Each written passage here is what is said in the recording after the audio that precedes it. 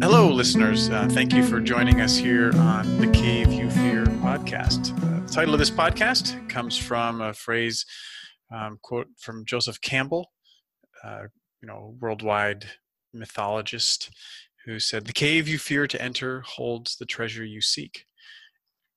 And, that comes from his research into, myths from all over the world that follow a similar pattern of a hero, leaving a place of comfort, community, and going into an unfamiliar territory, and then eventually winding up at some critical moment, this cave, fighting a monster, and coming out of that cave having lost something, left something behind, but also gaining some sort of reward, some treasure, and bringing that back home to save the world. And, on this podcast, we talk to guests who, have life experience that, parallels that metaphor. And, we talk about those caves in their lives that they have entered, whether intentionally or accidentally, and what they lost and what they gained. So today on the podcast, we have a friend of mine, Matt Langdon, and he is from Australia, as you will hear from his accent. So welcome to the Cave You Fear, Matt Langdon. Thank you very much. Live and direct from Australia. Yeah. So, the way that we kind of kick this off is just kind of, I like to keep the surprises rolling. So we'll kind of go through your life chronologically. And Where do you want to start? Do you want to tell us about growing up as a kid? Yeah. So I grew up mostly in a single parent family from age, like third grade. Moved around a little bit. And in particular had a, I think, pretty memorable and impactful change going into high school. So our high school here is 7th grade to 12th grade.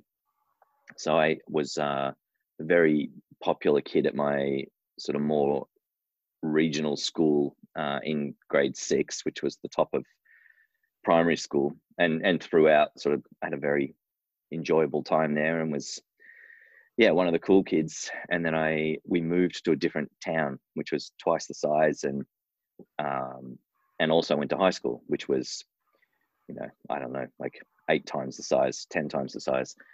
And I just got just lost all my bearings. I think I was definitely not one of the cool kids instantly.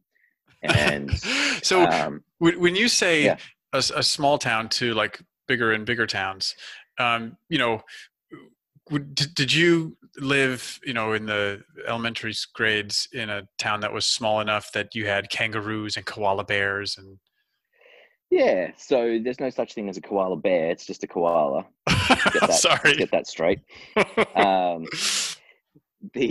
So my first school was one portable classroom. So from sort of kindergarten to grade 6, we were all in the same room. So that was small. I left there from 3rd grade to a bigger town. It was a sort of a regional center, and we would have had maybe one class per grade. So like there'd be one kindergarten class, one first grade class, etc. Yep. And then went to sort of the number 2 city of the state, and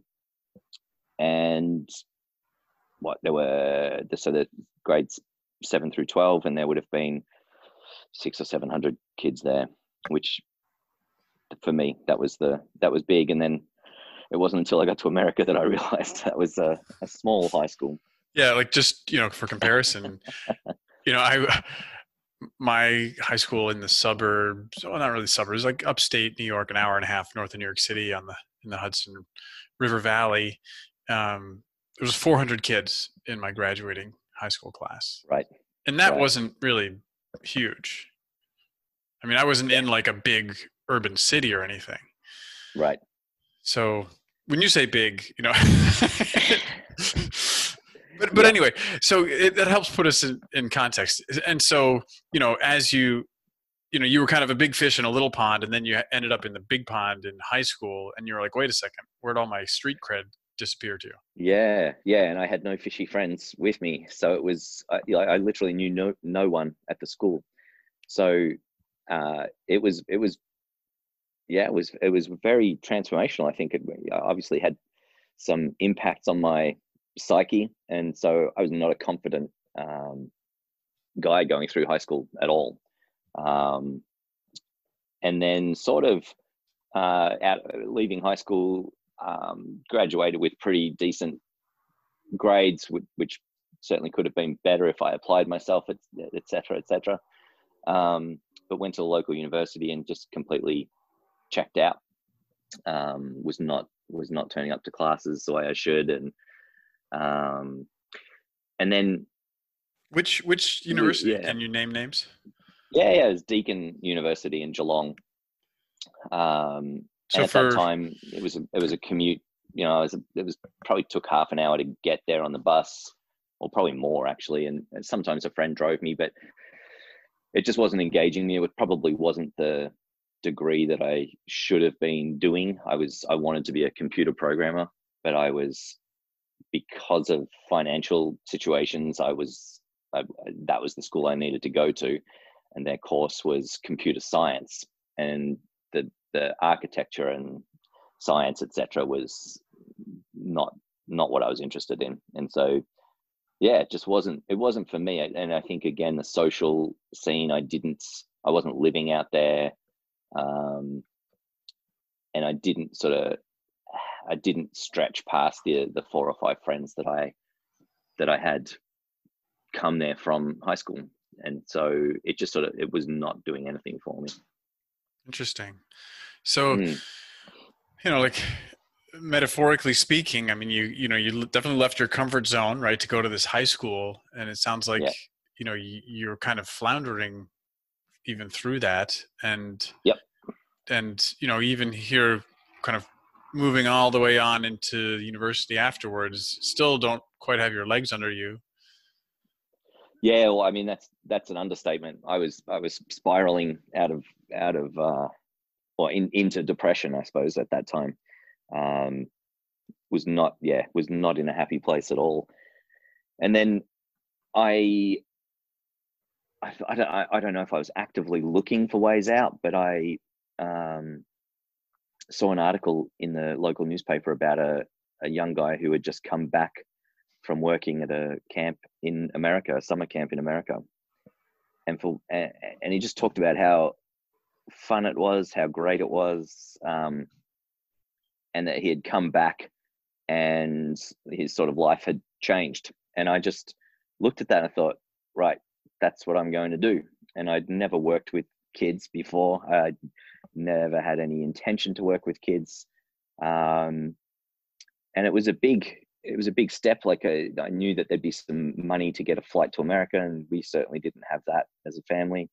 Um, but I signed up or just showed up to an information night in Melbourne, which to me was the big sort of scary city at that time. But did it, and I took a friend with me, um, and that sort of started a path that it was very much my call to adventure.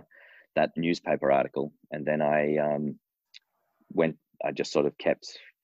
It started the roll down the hill or climb up the hill. Maybe certainly it was. It was once that started, it was my way out for sure. It was a real shining light. And I saw it as a way to get to visit Europe, which I'd always wanted to do.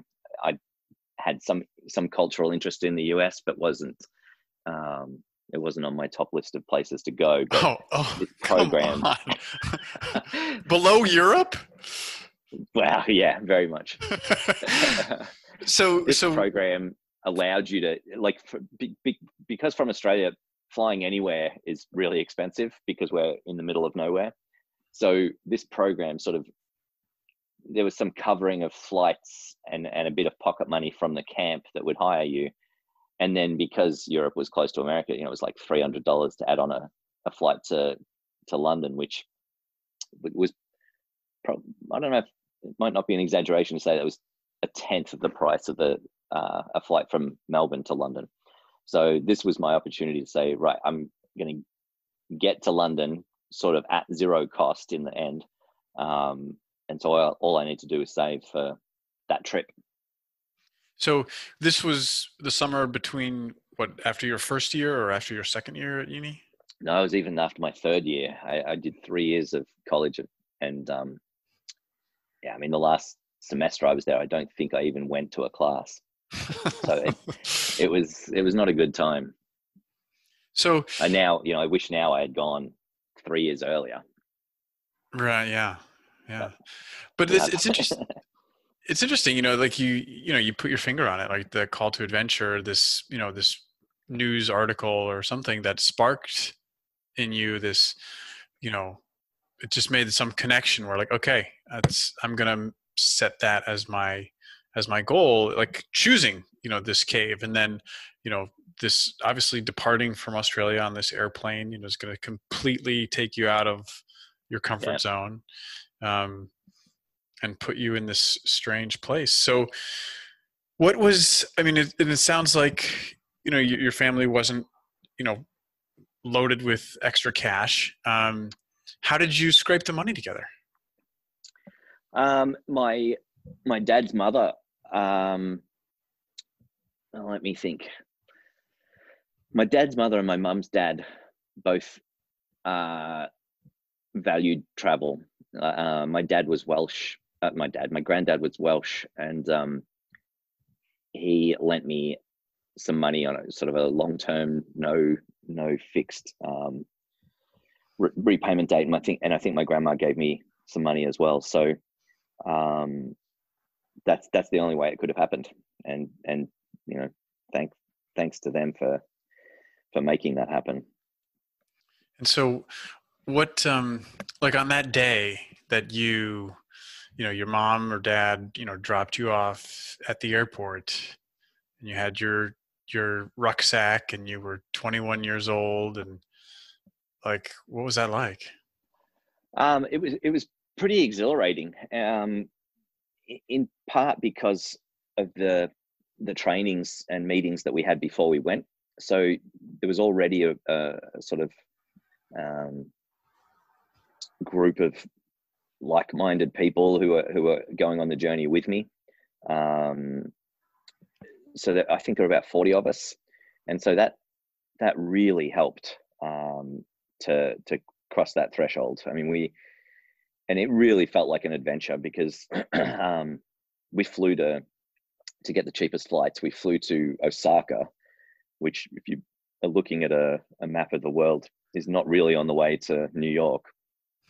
So we I mean, I'd never flown anywhere, and so we flew to Sydney, stayed a night in Sydney, which was mind-blowing to me as well. And all these interesting people that were that were on the program. And then we flew to Osaka, 40 of us all on the same plane, sort of split around the plane, and you could walk around planes at that time, and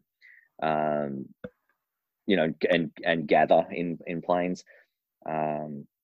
To be in Osaka, it was weird, and then flew to Detroit, which was my end destination, but then continued on to New York, where we had a 3-day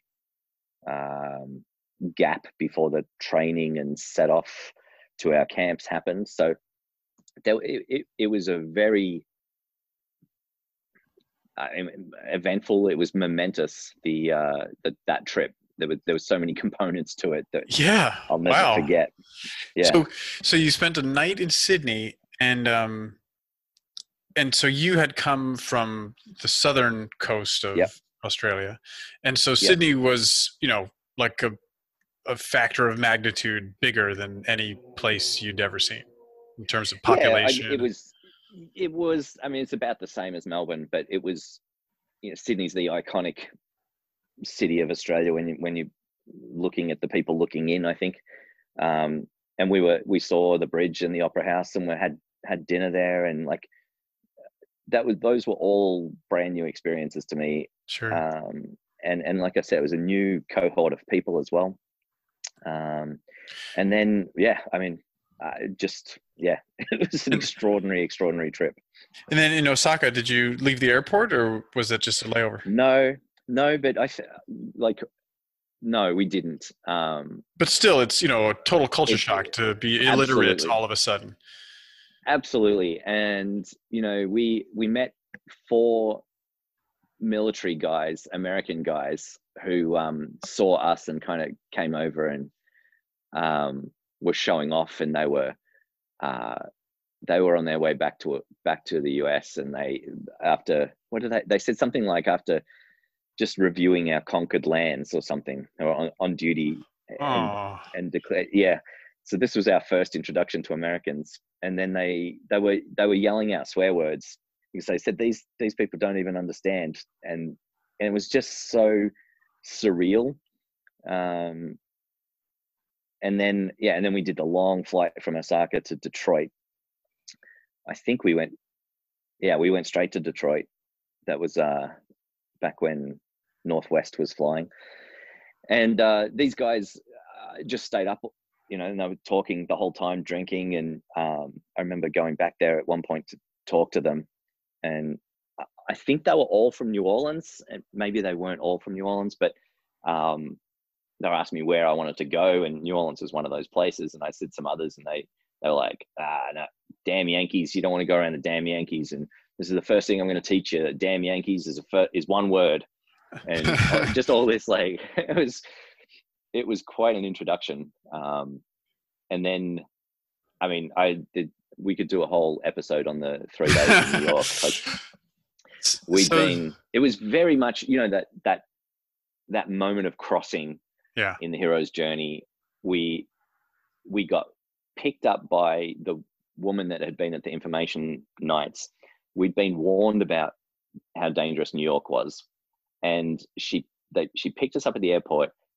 And then, because New York's got terrible airport shuttle systems, we got on a public bus at nighttime to Harlem. 40 people, 40 Australians on this public bus with all of our backpacks. And this is 1994, when you had all these bulky rucksack kind of backpacks, and everyone had overpacked. Like, I've got a backpack on, I've got a backpack on my front, I'm carrying another like handbag, and I've got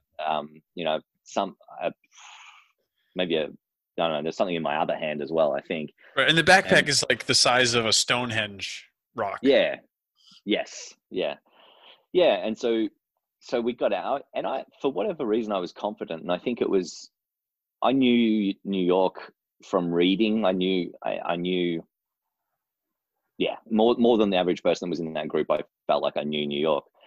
And we got out, we got out in Harlem and walked 6 blocks.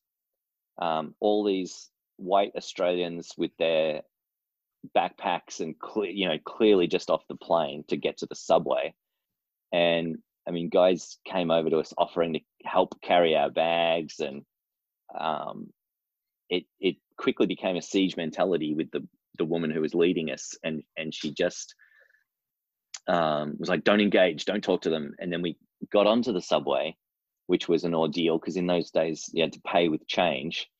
Well, no, you had to buy tokens. So you had to buy tokens for each of the 40 of us, and then try to get through the turnstiles and all. Like, that was traumatic. And then got on the train, went a couple of stops. All of us are like silent, because 1994, New York had not got the great reputation it has now. And yeah, we were also a little bit petrified, I think. And then this, a homeless guy, someone got onto the train and was like, looked at us, looked down the carriage, was like, aha, here we go. And he just was like, welcome to my country. And that, like, and our leader just said, no, we're not interested. And he like changed instantly to screaming and like, how dare you? You don't know, I wasn't going to ask you for it as well. And we were like, oh shit, oh shit. Yeah, anyway, like I said, I could go on forever. And then we got out and into lower Manhattan and walking to the YMCA and on 23rd Street. And man, it was just, it was incredible. And then 3 days in New York, which was just this unimaginable adventure. Like the fact that I was not with my family, I was in New York City with these cool friends that I'd met, and we were going places, and I knew places to take them, and I knew the layout of Manhattan, and it was just, I don't know, I guess it was very confidence building, and it was very, it was hugely memorable 3 days of my life. Well, yeah, I mean, here we are, 26 years later, and you still remember it vividly. Yeah. And so, you weren't studying, you weren't even going to your classes, but somehow you had memorized, the streets of Manhattan and cool places to check out. Yeah. Well, that was all through reading comics and books, and, New York's a mythical city. So, it was great, like going to Hell's Kitchen and the Bowery and Central Park, and it was incredible. Ah, that's great. So, okay, so just to, so where did you? So all 40 of you didn't go at the same camp, did you? No, right. So New York was one of the drop-off points to get a kind of day-long training. Like, this is what camp is going to be like. This is what it's like to be in America. This is, like what to do if you have problems and all that sort of stuff. And then the next morning we were all shipped off in various ways to the camps. So I flew back to Detroit, and then was picked up by the camp director, and driven up to camp. And that's another sort of crossing the threshold moment when I drove into camp the first time. Now, it's interesting. So the 40 people that you were with, I mean, this is, like you said earlier, like-minded people, obviously, all Australians, all young, all, up for this, adventure, for getting out of Australia, going someplace, strange. Were any of them returning? Had they done this before? No, none of them had done it before. None of them had done the camp thing before, but they had, a couple of them had been to America. Yeah. And probably some of them had traveled too. Huh. So, all right. So then, they all go off to their different places, and that must have been, I mean, then there must have been like, goodbyes, right? You just spent 3 days with them, having this incredible. Terrible. Yeah. I was crying at the airport. It was bad. and then I got to the camp, and I wanted to be back in New York, and I was still resisting. I was back to fearing entering the cave, which I hadn't been in going to America. But then I got to the camp, and they were all strangers, and I had clearly in front of me, I'm going to be here for 10 weeks. This is my home for 10 weeks now. And then, that was a tough time as well. So 10 weeks, you've got 10 weeks, staring at you, and that your job is pretty much to, be on duty 24/7, looking after kids. And,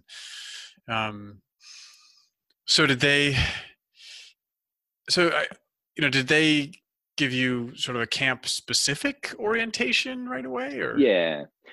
So I got there a few days before most of the staff, because they wanted to let us acclimate. So there was a guy from Trinidad and a woman from Sweden who were picked up with me. And so, I think we were invited to someone's parents' house for a barbecue or something. And I just sort of I was looking at all these people and I was like, I don't have anything in common with you. And, just I without even giving them a chance to find out whether I did, it was very much Mm. like, I just want to be back with those people I've just had the most amazing experience of my life with. Um, so that's what it was. It was very much the looking backwards instead of the looking forwards. So then we had a week long staff training. So it only took a day of that for me to fit in and be excited to be there. So you had the week-long staff training, and then the kids showed up, and then it was summer camp for them for like 9 weeks. And what kind of summer camp was this? Was there like archery and canoes and stuff, or what Yeah, was? yeah. So funnily enough, well, broadly, it's a YMCA camp. So and the sessions were Sunday to Friday. So the kids would come in on Sunday and go home on Friday. But the first week actually was a group of army veterans, and they were in homes, and so they came out to camp for a week, and all during staff training, all during staff training, not all during staff training, but the discussion was the vets would be coming in next week, and so we've got the vets, and then we've got the kids, and vet is not a term in Australia, other than for someone who likes to fix animals.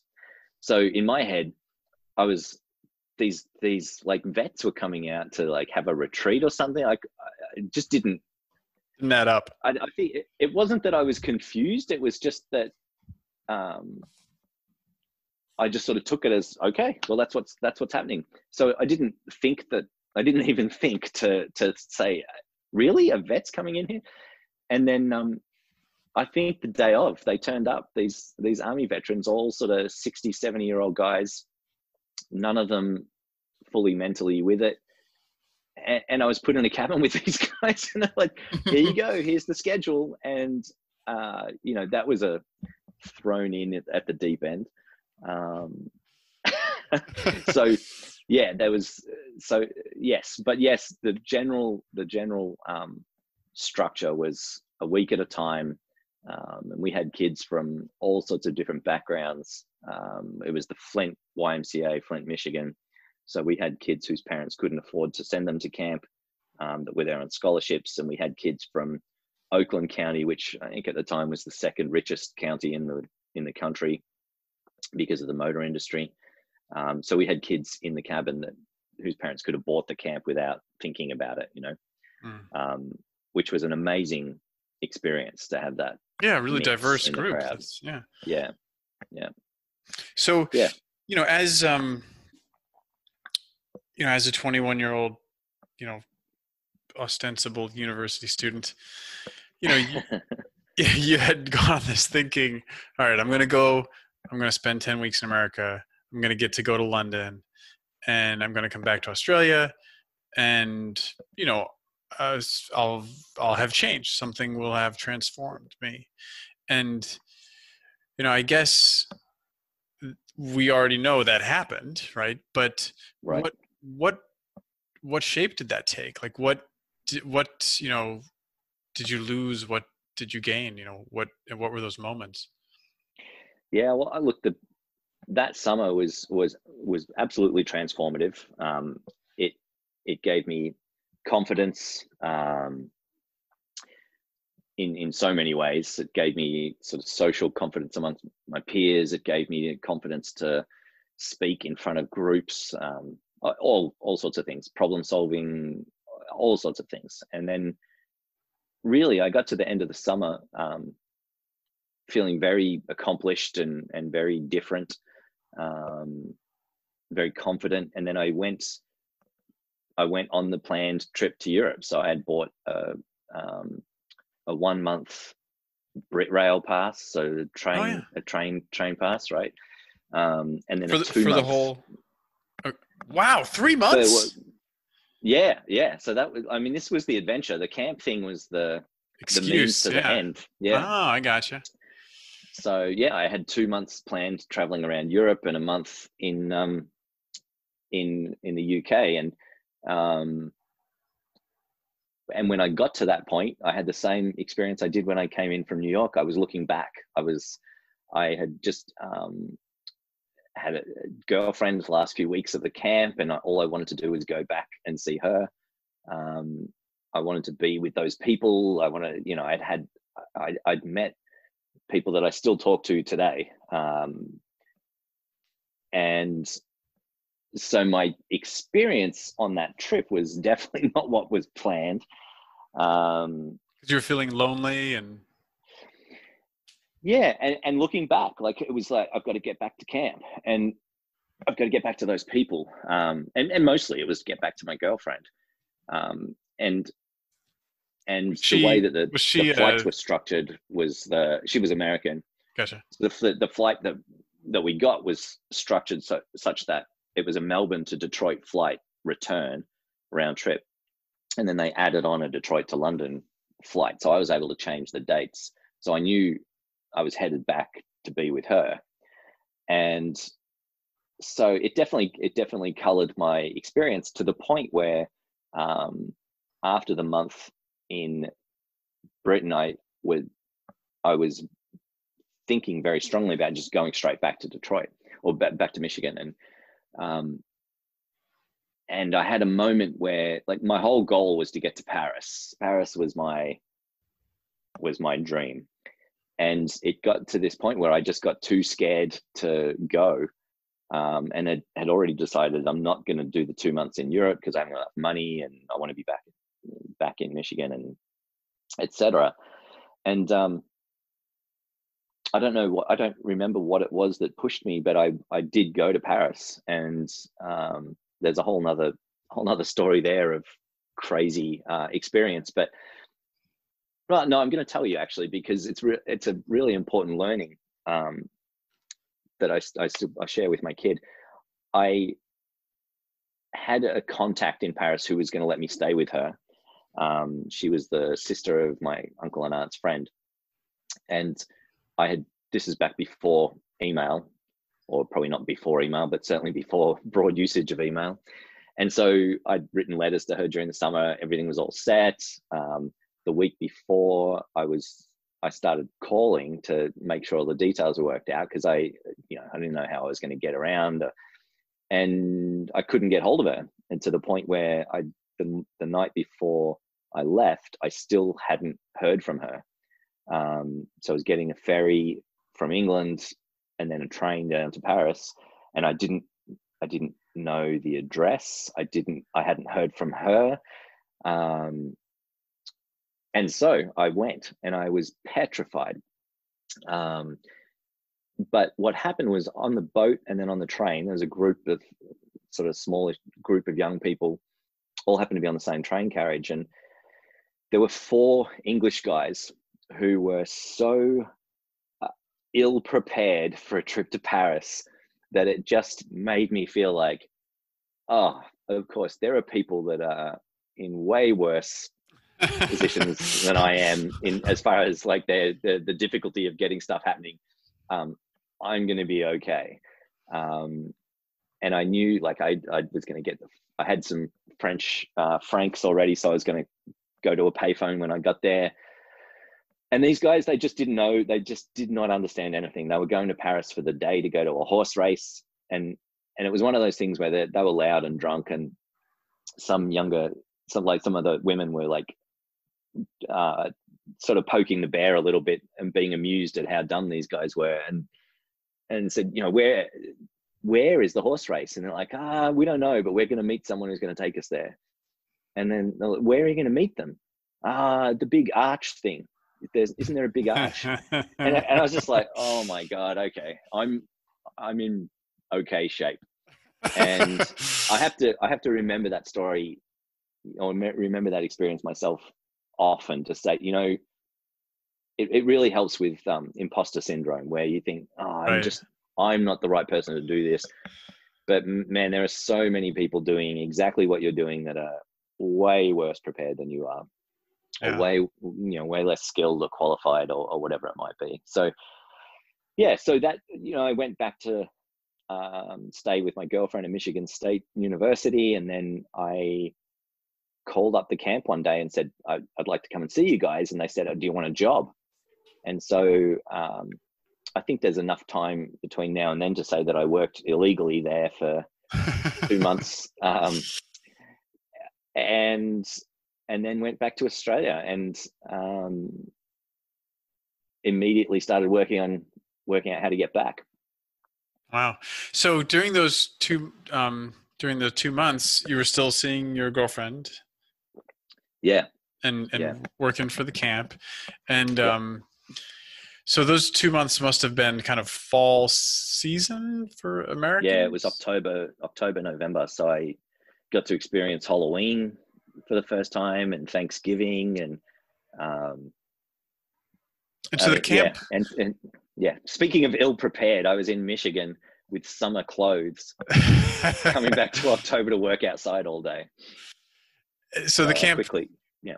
The camp runs all year. I mean, that's like Okay. Yeah, so schools would take their, like their 5th grade camp or 6th grade camp, and we would teach them like outdoor education stuff, whether it's water science or just hiking or canoeing or all sorts of things. And that's what made me fall in love with the camp experience, was that I was working with kids alongside these great people, and I didn't have to sleep in the cabin with them at nighttime. So I had my own room.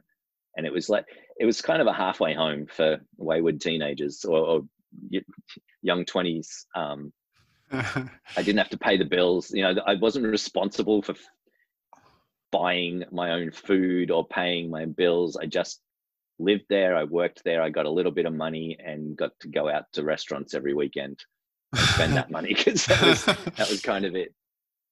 It's interesting, like when you left Australia, you had this concept of, all right, I'll spend 10 weeks, quote, working, but I'll spend 12 weeks traveling around Europe and having this transformative experience.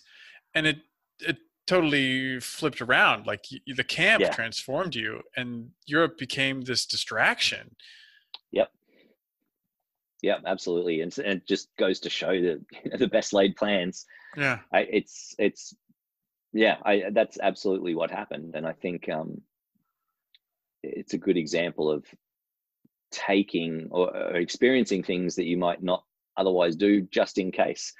I didn't have any inclination that I'd enjoy working with kids, and then I really, really did. And I don't know that I would have ever discovered that, because why would you, especially if you're a computer programmer? You're not going to all of a sudden think, what I'm going to do is try to go and work with some kids, although some obviously do as well. There's some education there. So why didn't you just stay in Michigan? Like, why did you bother coming back to Australia? Visas and all that kind of stuff. I think that's that's what it was. I mean, and in fact, I think there was something around that when I tried to extend my flight past Christmas, I think, and they just wouldn't let me. I think there was something around that. So there was a sort of a traineeship program, an 18-month program that we got to work on as soon as I got back to Australia. And I think I went back to camp in the May. So I got home in December. I worked in a school vacation program in Australia a couple of times, and then went back in May of 1995. And then sort of didn't ever leave properly again. And did you ever finish your Geelong University program? I did not. No. Wow. I did get some of the credits converted over to a community college in Flint, but I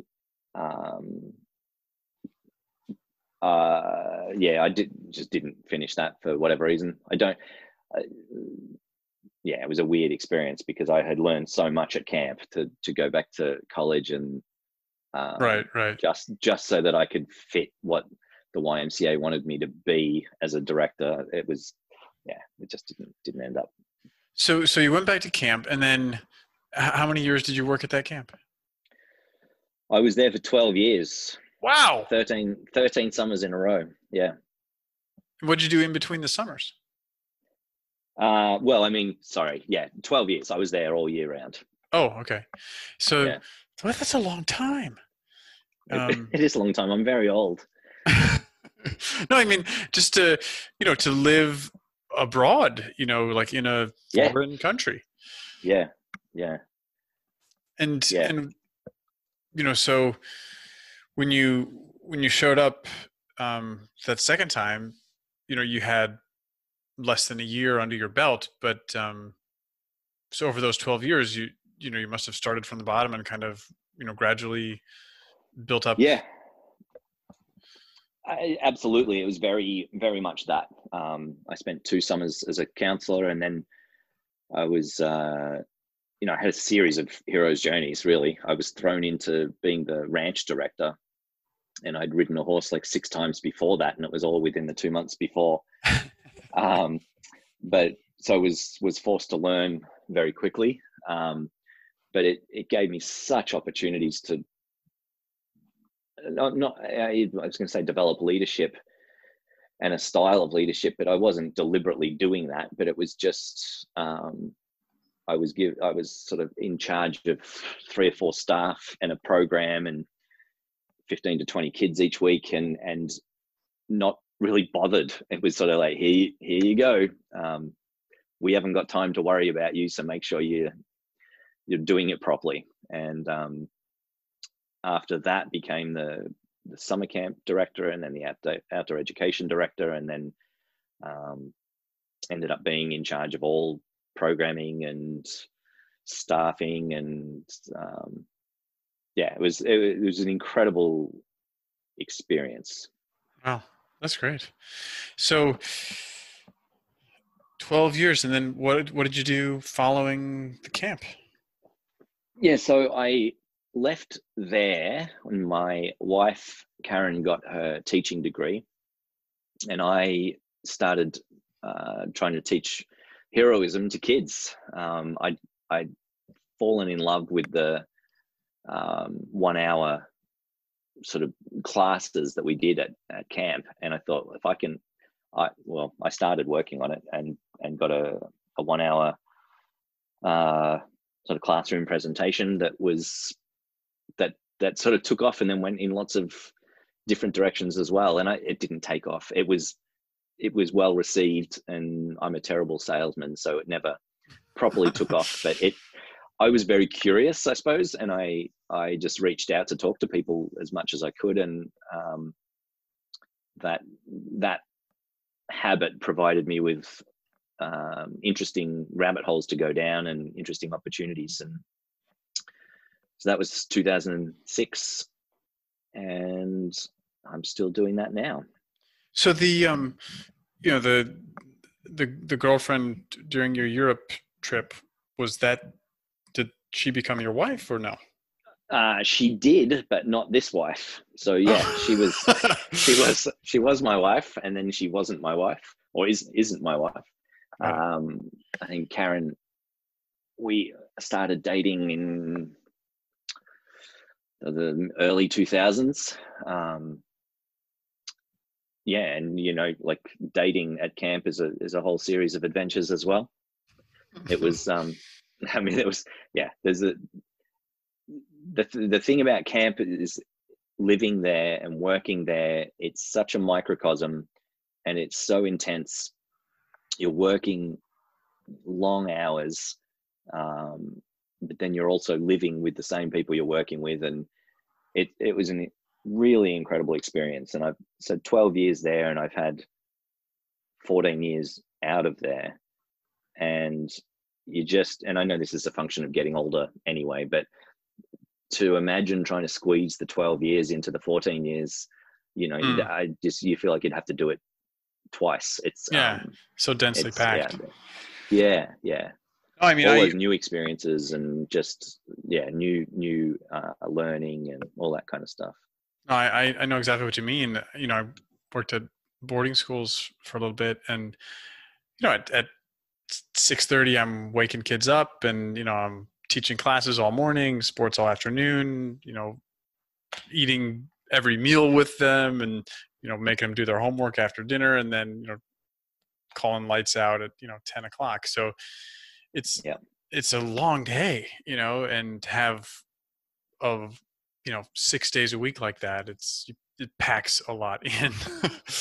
Yeah, and you're dealing with new stuff every day. Like there's some emergency, you just got to be fluid, and you're dealing with new kids, and there would be, especially year round, there'd be teachers coming in, so you'd be interacting professionally in front of teachers and parents and kids, and a lot of lessons learned, and it was sort of day to day. It was predictable, but also unpredictable, and season to season the same way. Like Mm. you knew what was happening in summer, you knew what was happening in the fall and winter and spring, and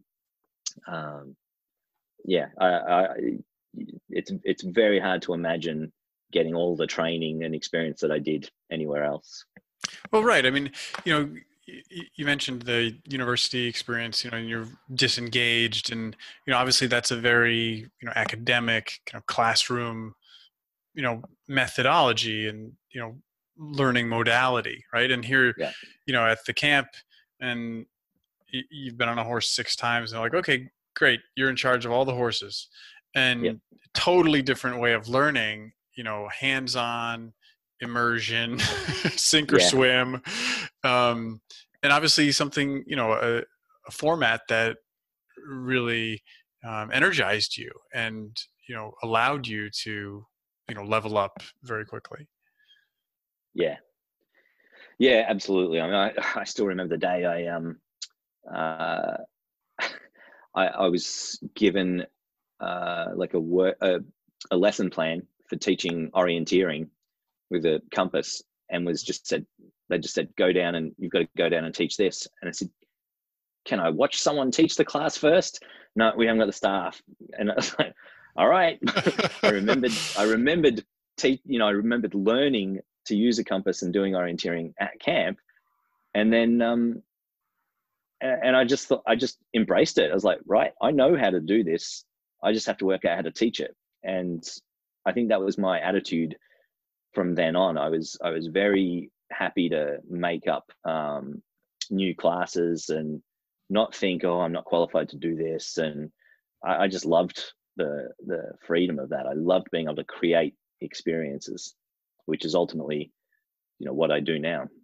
Yeah, no, and that's such a such a valuable thing that it isn't encouraged or taught in sort of a traditional didactic Yeah, classroom, where it's very much you know packaged and spoon fed, and to say here's something that you're like barely familiar with. Guess what, now you're an expert. um go go go be the imposter expert. syndrome. We Yeah. were, yeah, yeah, and that was an important lesson early on too. Was being told, I can't remember who told me, but he said, listen, all you need to do is know this material better than a fifth grader. And I thought, oh, right. Yeah. And that's really helped me at a lot of times when I was speaking about heroism in front of intimidating audiences. It was like, no, you know more about this than they do. There's no way that they know more. So go from that perspective, go from that position. Yeah. Yeah. Great. Wow. So so during the 12 years, you met Karen, and um the two of you got married, and she got her teaching certificate, and then what did you do? So we left, and she took a teaching job. She'd had two options. One was a full-time job, and one was half-time, but at a school that she really clicked with the people. And I had no income, or I had sort of lofty dreams, I'm sure, but we just took that leap. I think I cashed out my retirement to pay off the car that I had, and we just like handled it. And turned out to be a great decision. She loved the school. And I started getting paid randomly, and we sort of treated that as a as our luxury money. But she got hired full time the next year, and so we stayed there for, how long did we stay there? 7 years, 6 to 7 years. This was in Michigan still? Yeah, in Michigan, really quite close to where we were before.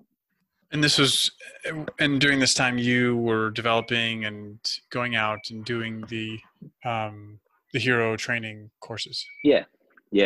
So I had relationships with a lot of schools, obviously from the camp. So got to test it out with some of them, and then some of them started paying. And I think actually my first gig was from someone in Kansas this really showed me the power of the internet. I had built a site, I think, with profiles of heroes that I just sort of saw as an online encyclopedia for heroes. And someone in Kansas Googled a certain hero that I'd written about, found the site, and hired me. And I just was like, oh my God, this is going to be so successful. This is incredible. And, and look, life has been kind of that kind of sporadic nature ever since. I never really got a consistent schedule in that sense. There were some schools I went back to every year, but it was pretty hit and miss. But it was I think camp ruined me for a job that's the same and predictable. So I'm easily distracted by projects. So I'll do something, and then some other idea will come, and I'll start working on that. And I think it keeps me sane, or it keeps me at my level of sanity to have all these different projects. So that has very much been life, is working on lots of different things. So yeah, let's talk about some of those different things. I mean, along with the school program, you also launched a conference. Yeah. So I, as I said before, I really was inquisitive about the topic and trying to learn and get as many perspectives as I could. And right at the start, I read an article about sort of the psychology of heroism, and I reread it as soon as I finished, because it was like, these people have been like looking into my brain or something, because it was it was talking about all the things that I was talking about, sort of 80% correlation. And I just thought, wow, I've got to find out what's going on with this research. And so I just Googled the first author and emailed him and said, this is what I'm doing, and I'd really love to hear about the research when it comes out, because I want to do as good a job as I can. And so that was Phil Zimbardo, who I had no idea of his reputation and history. But he wrote back that same day and said, yes, we have to work together. But it all just sort of happened. And I think after, reading his Wikipedia page after that, I was like, oh, okay. And, he invited me to his house straight away, and we were talking and collaborating on stuff right from the start. And that just sort of made my reality a world where people respond. It doesn't matter who they are if they're interested. So I would email anyone who had written something or said something, or whatever that was of interest to me in the topic. So that led to having this kind of group of hero interested people who I bounced off all the time. And after being invited to speak at a couple of TEDx conferences and going to a couple of education conferences, I thought we need a conference for the hero people. And really my focus was to get them into the same room to meet each other, so we could all sort of have a better social bond, I suppose, and hatch plans. And So created the Hero Roundtable, and that's exactly what happened. It really created some long-lasting relationships, and long-lasting. Like the first one was in 2013, but those relationships that were formed on the internet initially are now relationships that are with real people that have had those in-person experiences that I know are so effective from camp. And so that's a big part of what I do now is put on, well, what I have been doing until COVID is putting on conferences while also still doing as much of the education and writing as I can, and speaking to wildly varying groups about heroism, and it's been a really great experience in that way.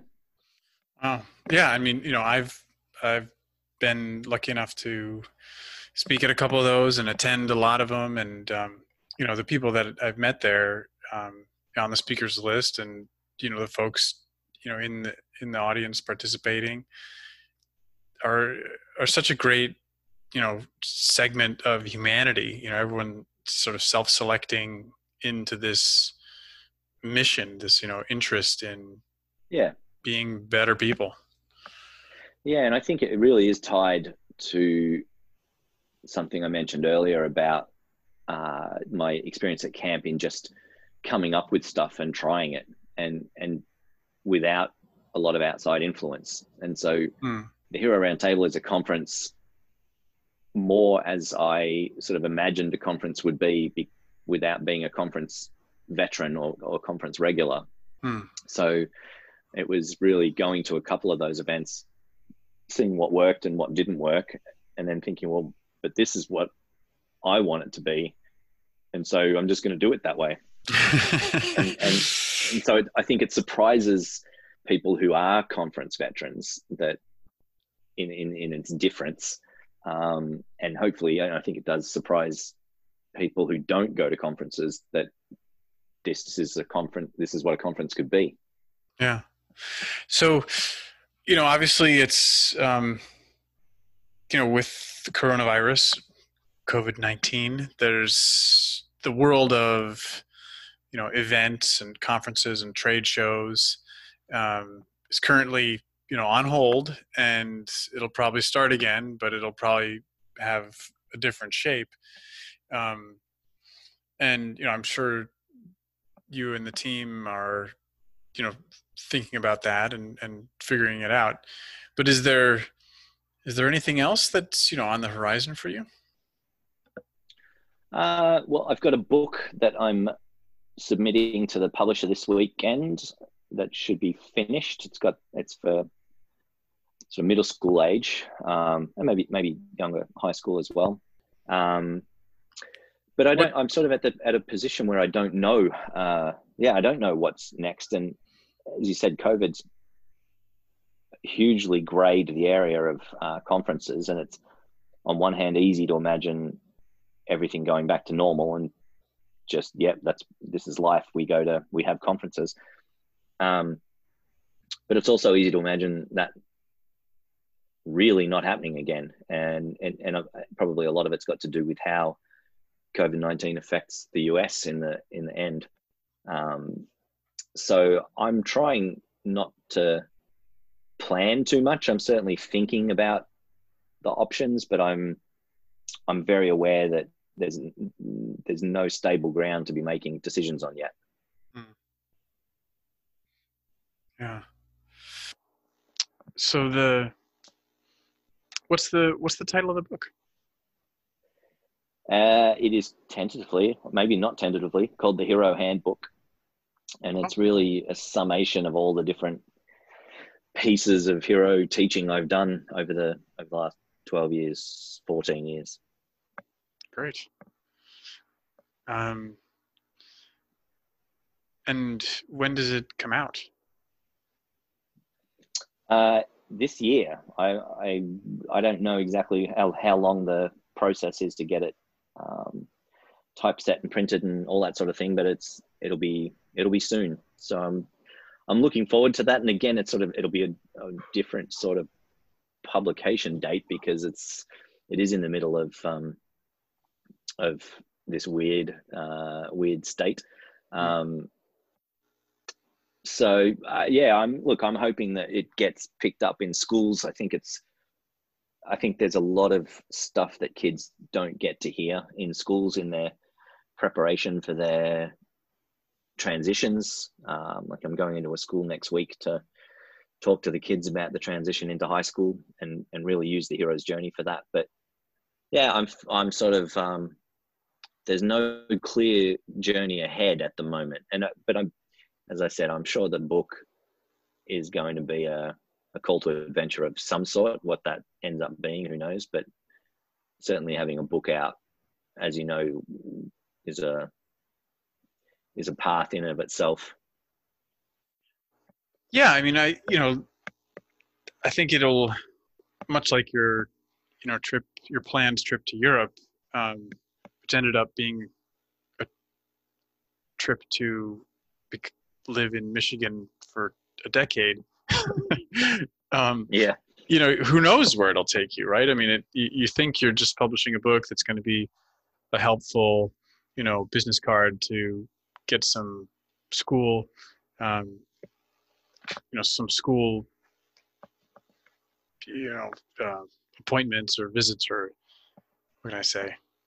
Let me rewind. Yeah. So you think you're publishing a book to, that's going to be a helpful asset for your presentations for school-aged audiences, but it might be a doorway into something you didn't see coming. Yeah, absolutely, and that's I'm definitely not planning on it being anything specific. So, absolutely, I know that it's going to do something, but I'm not planning for anything. Yeah. So yeah, and maybe that's a lesson learned from years of thinking things were going to go a certain way and not. Yeah, maybe that's some of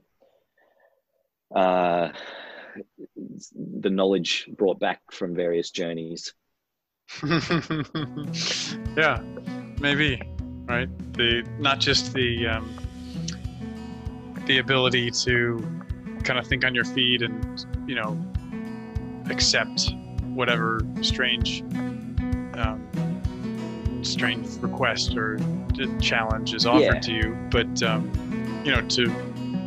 be ready for that and watching for it. Absolutely. Yeah.